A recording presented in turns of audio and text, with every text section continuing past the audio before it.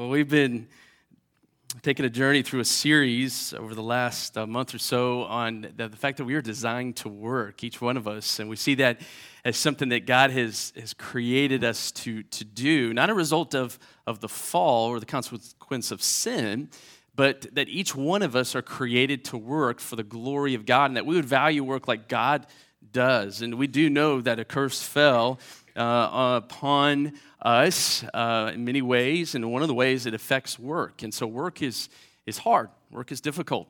And we work with sinful people, and we work in hard, difficult places, and sometimes work can be hard for us to go to on Monday mornings. And but we're to honor the Lord. And we're also to have an influence. And so today what I would love to talk about is seeing work as a mission field, that our workplace is a mission field. Often when we think of the mission field, we think of those who maybe go overseas and work in other countries. They're called to be missionaries. But as one has said, when we think about the mission field, your mission field is the land between your 2 feet. And so think about it this way. Where do your 2 feet spend most of the time? Place where you work, right? Sure, at home, yes, but also our place of work. And for some of us, that is at home. For some of us who work in the home, our place of work in influence is in the home. For some of us, it's the place we go to Monday morning or wherever or whenever it may be during the week. It's that place of work, our mission field. In fact, with Jesus, we see that he had 132 public appearances in the New Testament. 122 of those, if you look closely, were in the workplace. You think about Jesus as well, he shared 52 parables that he told to others, and 45 of those parables had a workplace context when you look deep at them. You see, Jesus used the workplace as the setting to reach many people, and he longs for each one of us to do the same as well. I believe the workplace is the most strategic place for sharing the gospel here in the U.S. And every workplace follower of Christ has an opportunity that's unprecedented than any other place, that where you and I can be significant spiritual influencers in the lives of other people whom we work with. And so today what I want us to look at is the influence we can have at our place of work. And so to do that, I want to look at Colossians chapter 4, all right, verse 2 through 6, and look at Paul's words here to the church at Colossae. And look what he says in verse 2. He says, devote yourselves to prayer, keeping alert in it with an attitude of thanksgiving. And so the first thing I want us to see today when it comes to our workplace and being an influence is before we can talk to people about Jesus, we need to talk to Jesus, okay? We need to talk to Jesus. We need to be people who are devoted to prayer, because prayer is essential for our work in general, but nowhere is it more important than helping people along the way toward Jesus Christ. And so before we talk to people about Jesus, we need to talk to Jesus about people we work with. And so when you look at the early church, when you look at the life of Paul, when you look at the work of the gospel, what do we see? I mean, if you see in Acts 1, we see a group of 120 disciples of Jesus Christ gathered together, devoted to what? Prayer. To prayer. Prayer was the key, was the vital ingredient in the life of every Christian in the early church. They believed prayer was essential to their mission to carry the message of Jesus to the ends of the earth. And that's why Paul says here that we are to be devoted, literally attentive to or persevering in prayer. And how do we pray? He says here, keeping alert. Yeah, that could mean staying awake, right? Jesus' disciples had some issues with that. Maybe we have some issues with that at times. But the idea is that we're to be on the lookout, right? We're to be aware of things around us, people around us, and keep alert, praying with specific needs in mind. And so really what Paul's doing is he's protecting us from just those flippant prayers, those prayers that aren't specific, and just checking off a box type prayers, but instead he wants us to be mindful of the needs around us. So keeping alert, praying for people. And then how do we pray? He says, with thanksgiving.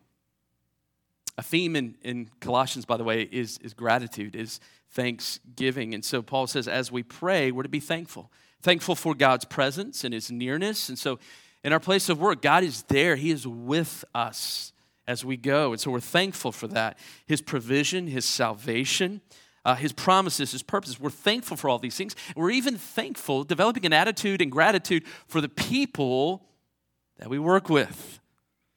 Some of the things that people have shared with me through this series, for the most part, is related to other people at work. And necessarily, maybe not our job is hard in itself for the work we do, but the people we work with sometimes and most of the time seem to be the hardest thing. And so I think applicable here is asking the Lord, will you give me an attitude of thankfulness for the people I work for? So that it would change our attitude. And so Paul says, pray that way. Pray keeping alert. Pray with thanksgiving. And pray, I think specifically he says, look at verse 3 through 4, this way, right? Look what he says. He says, praying at the same time for us as well. So I want to pause there for a second. You remember where Paul is writing this letter? He's writing from prison. Now, his prison isn't this hard time type deal in a dungeon in this case, right? It's more like a house arrest type deal. So he's got some partners in the faith with him, but he's praying for them as well. And so who could those people be? People with him, but also verses 7 to the end of this letter, I think Paul has those people in mind as well. But he says, praying at the same time for us as well. And here's what he's praying, that God will open up to us a door for the word, so that we may speak forth the mystery of Christ, for which I have also been in prison, that I may make it clear in the way I ought to speak. And so Paul is saying here, one of the things that he's praying for, he wants the church to be praying for, and it's good for us to think as well, to be praying for not only ourselves, but for others in this church to have an influence in their workplace. And what's the influence for specifically? Look at these words. He says, for the word and to speak forth the mystery of Christ. He's speaking of the gospel, the good news of Jesus Christ, the message of Christ, that he came to die for sinners and that he came to give his life as a substitute. And he died on the cross for us so that our sins could be forgiven. And those who turn to him and believe in him and trust in him and believe in his resurrection on the third day he rose again and believe that he conquered death. And he did that for them. Those who believe that, right, are now called sons and daughters of him. They're saved. They have salvation. And it's a work that God does that no one can earn on their own, right? But God gives them this gift of salvation, of eternal life. And so that's the message that Paul is sharing. And Paul is saying, hey, pray for us that God would what? Open a door of opportunity.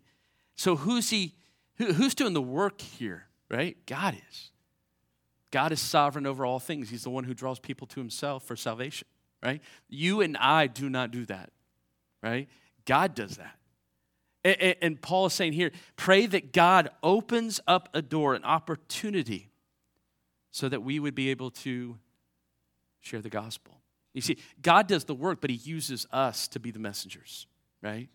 He uses us to be the messengers. At the end of Paul's first missionary journey, he and Barnabas reported to the church these things, all things that God had done with them and how he had opened a door of the faith to the Gentiles. Right? That's Acts 14:27. And so Paul believed that God was the one who opens door to people so that we could share and speak forth the mystery of Christ. So Paul wrote this letter as he was in prison. He saw that he was there for the sake of the gospel. For some of us, we may feel like our places of work are prisons, right? Sometimes work can be hard, it can be tough. Maybe we don't like to be there. But Paul saw even this place of imprisonment, that he was there for a purpose. Just like in your workplace, you're there for a purpose. To speak forth, to share forth the mystery of the gospel. In Acts 28:30 through 31, we see Paul's heart here. It says he stayed 2 full years in his own written quarters, and he was welcoming all who came to him, preaching the kingdom of God, teaching concerning the Lord Jesus Christ with all openness, and he was unhindered. God gave him the blessing of that, even in this situation of being in this house arrest type situation, that he was free to share the gospel. And so for Paul, there was no devastating circumstances for him, only unique opportunities. And oh, that we would see our places of work the same way and pray for opportunities, pray for open doors to share the gospel of Jesus Christ. And then look at verse 5 through 6. He says here to conduct ourselves with wisdom toward outsiders, making the most of the opportunity.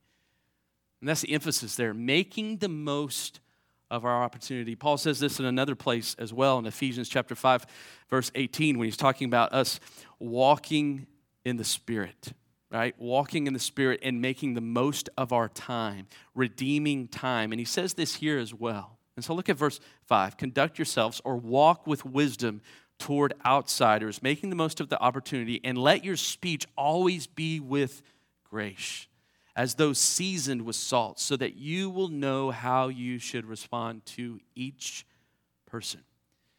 So the emphasis here is our conduct, how we work, the life we live in the workplace. It is important. In Acts chapter 1, verse 8, you remember what Jesus told his disciples? He told them who they were. He told them their identity. And listen to what he says. He says, you will receive power when the Holy Spirit's come upon you. And by the way, that's for every believer in here. If you know Jesus is your Lord and Savior, you have the power of the Holy Spirit. So when you go to work every day, you have a power within you that's greater than the power in this world. You go in that spirit. You go in that power. And so Jesus was telling his disciples that. And he says, you shall be my witnesses both in Jerusalem, Judea, Samaria, and even to the remotest parts of the world. You know what he tells them here? This is who you are. You are my witnesses. This isn't a verb here. This is a noun. He's saying this is who you are. You are my witnesses. And so as you go to Jerusalem, as you go to Judea, Samaria, and the remotest parts of the world, this is who you are. And so as you go to that workplace, this is who you are to be. You are my witnesses. And so Paul does this. He describes the kind of witness that attracts people to Jesus in verses 5 and 6. And note here that the actions precede words in his instructions. As he says, conduct yourself with wisdom toward outsiders. He says, be wise in the way you act toward outsiders. And so what does acting wisely imply here? I think Paul's words here seem to indicate that there is a cause-effect relationship. Do you see that in the text? Between our actions and a person's curiosity about our faith. You see, the way we act along with our gracious conversation creates a curiosity in people around us who are observing us daily, especially in the workplace. That curiosity invites an answer from us. And we see that in the text. That is to be wisely tailored to impart truth in response to questions or conversations that come about. So here's the question. What is it that causes men and women to be curious about our faith? And I think there's 3 things when we think about the workplace, when we think about this text in particular, that come to mind. And the first one is this. What causes people to be curious about our faith? And here's the first thought. If we want people to pay attention to our faith in the workplace, we must pay attention to our work. So here's what that means. We got to be good workers. We got to work good. I mean, if you're a lazy, cut the corner, working for the paycheck, just looking to get out quick worker, how are they going to see Jesus in you? Remember, Jesus wants you to work unto him for the glory of God, right? We talked a little bit about this last week as well. Our ethics and our purity, it matters at work. Our character, how we work is important. And so we must do good work. Whatever the work is, how minute, how small it is, we must be good workers. We must be good workers. The second thing, if we want people to be curious about our faith, is we must be people of godly character. Now, this doesn't mean we're perfect, right? Doesn't mean we're perfect. But what makes people interested in Jesus is seeing Jesus in us. They see that we are different, right? Both in what we say and what we do reveal what's inside of us. And so people notice that. People see that. And so if you go back to the text, look at verse 5. He's telling us to conduct ourselves with wisdom or to walk wisely, right? Toward who? Outsiders. Okay? Outsiders. Who are these outsiders? Jesus defined these outsiders, and in one mind, they're Gentiles, those who are not Jews, are outside the faith. But Jesus went a little further in Mark chapter 4, verse 11 through 12. Jesus said, it's those who do not perceive nor understand the mystery of the kingdom or the gospel. So it's those who do not understand the gospel, who do not know the gospel, have not trusted in Jesus Christ as their Lord and Savior. So the question is with this godly character, how do we walk wisely among outsiders? Because according to Numbers, right, not the book of Numbers, right, but stats is this, that about 90% or more of people in your place of work are unsaved, do not know Jesus, okay? And so when we think of outsiders, I mean, that's what we're thinking of here.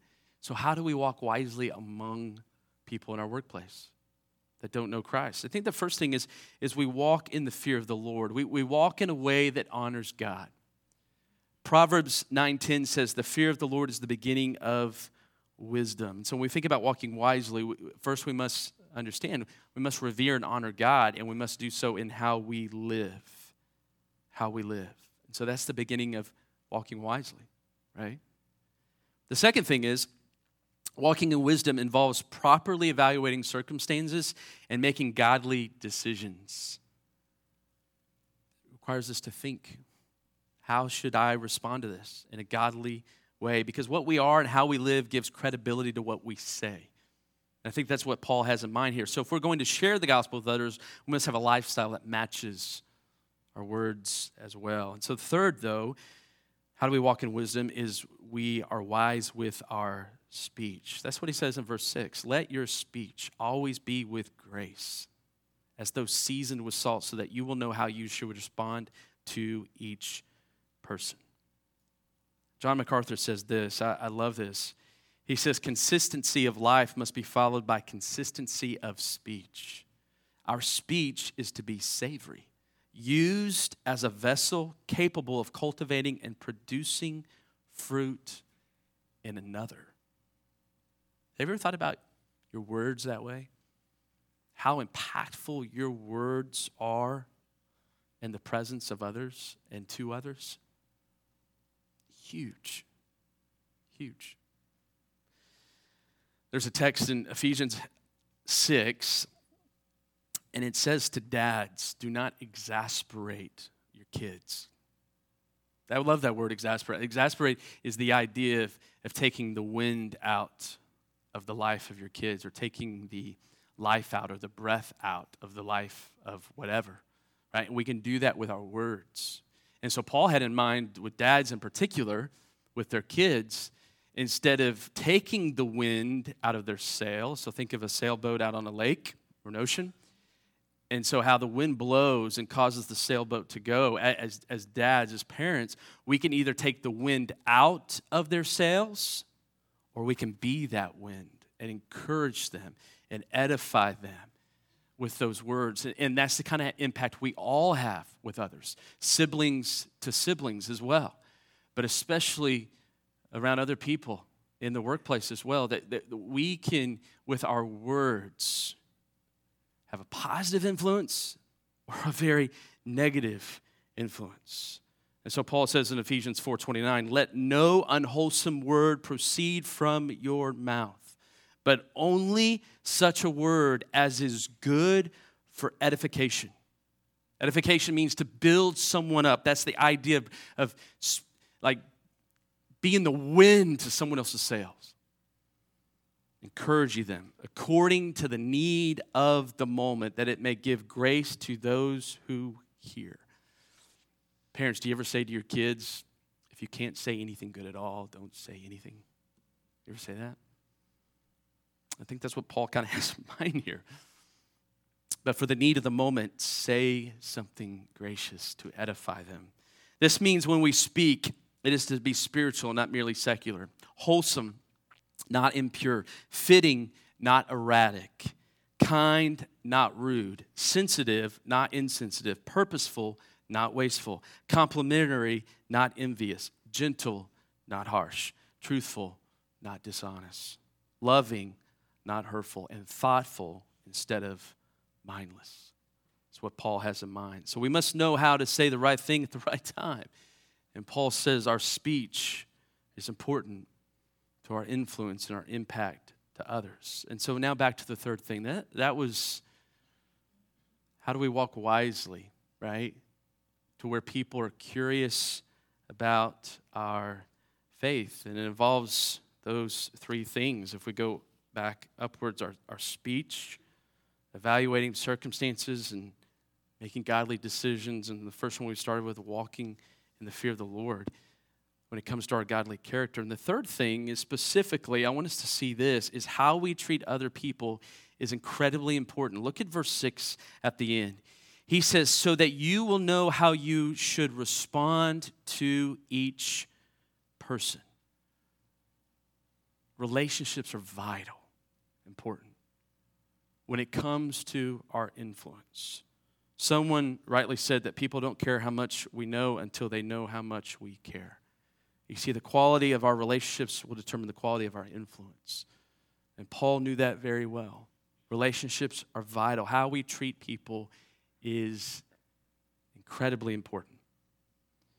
And so when we think about this, there were to be people who pray, people who live in such a way that causes people to be curious about our faith. I also want us to be mindful of this, that you and I are one link in the chain of influencing other people. We can see from this text, we can see from passages in the book of Acts especially, that this pressured in-your-face evangelism is not what God wants us to do.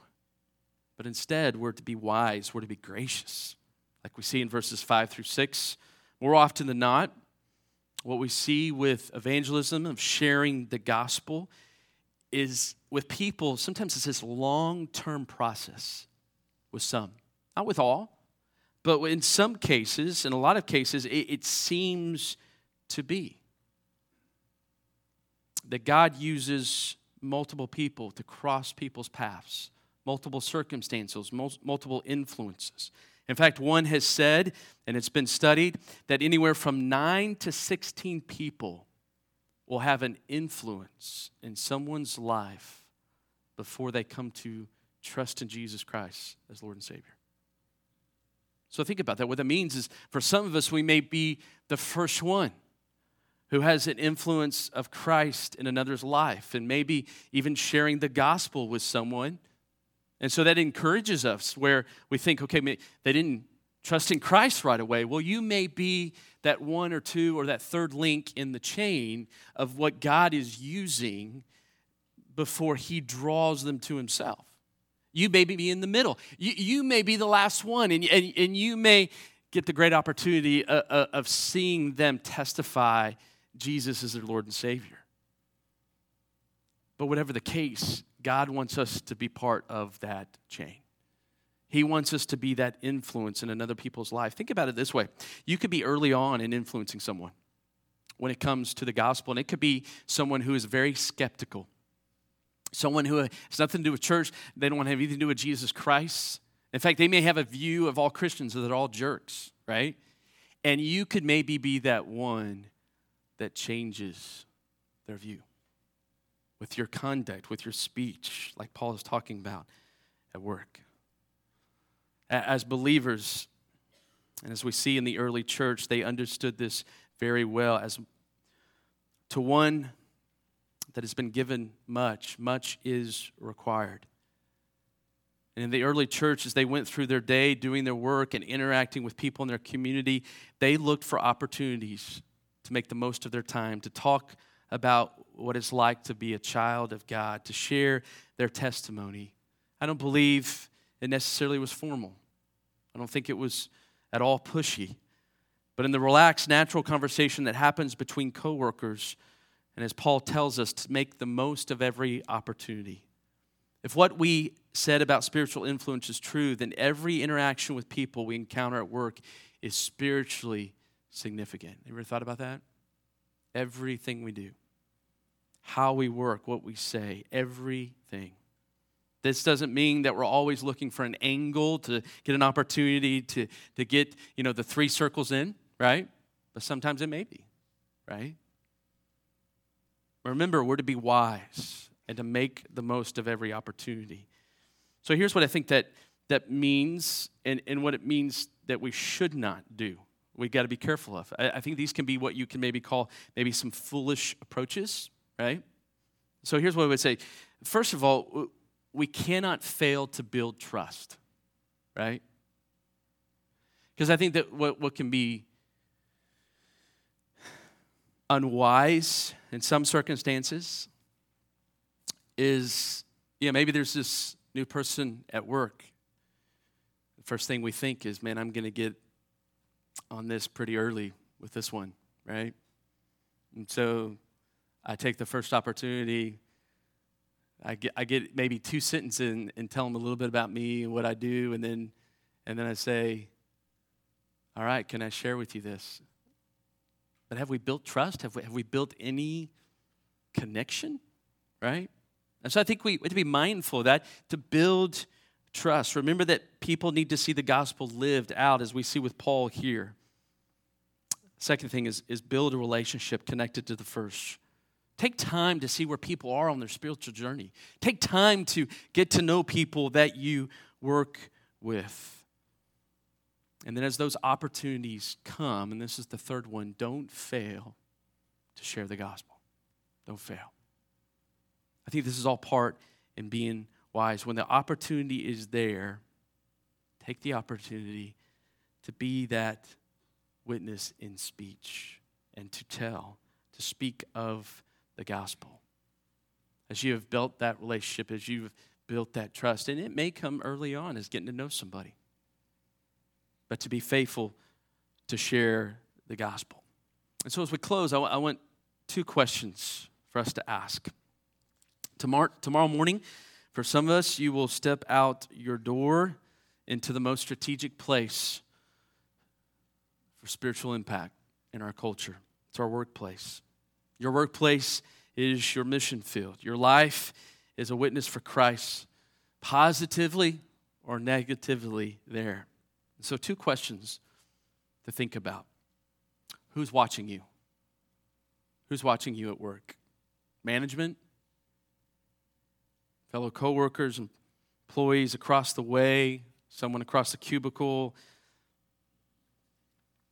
Who comes to mind when you think about people who see what you do, how you work, how you live, what you say? Who comes to mind? And here's what I want us to do. I want us to pray. I want us to pray for those people that come to your mind. And so this morning, maybe as I'm praying, I'm going to pray. And as I'm praying, maybe you just want to whisper their names. And then translate this to your daily time. And maybe it's on your way to work every morning or when you get up. Start praying these things for the people you work with. And so right now, here's what I'm going to do. I just want to pray these things over the people that you work with, that you're there maybe whispering or maybe even jotting down these things. And then I'll send some of these things out so they can be kind of a guide for you this week and maybe daily. But let me pray for the people you work with. And let's do it together as you mention and bring these people before the Lord. And so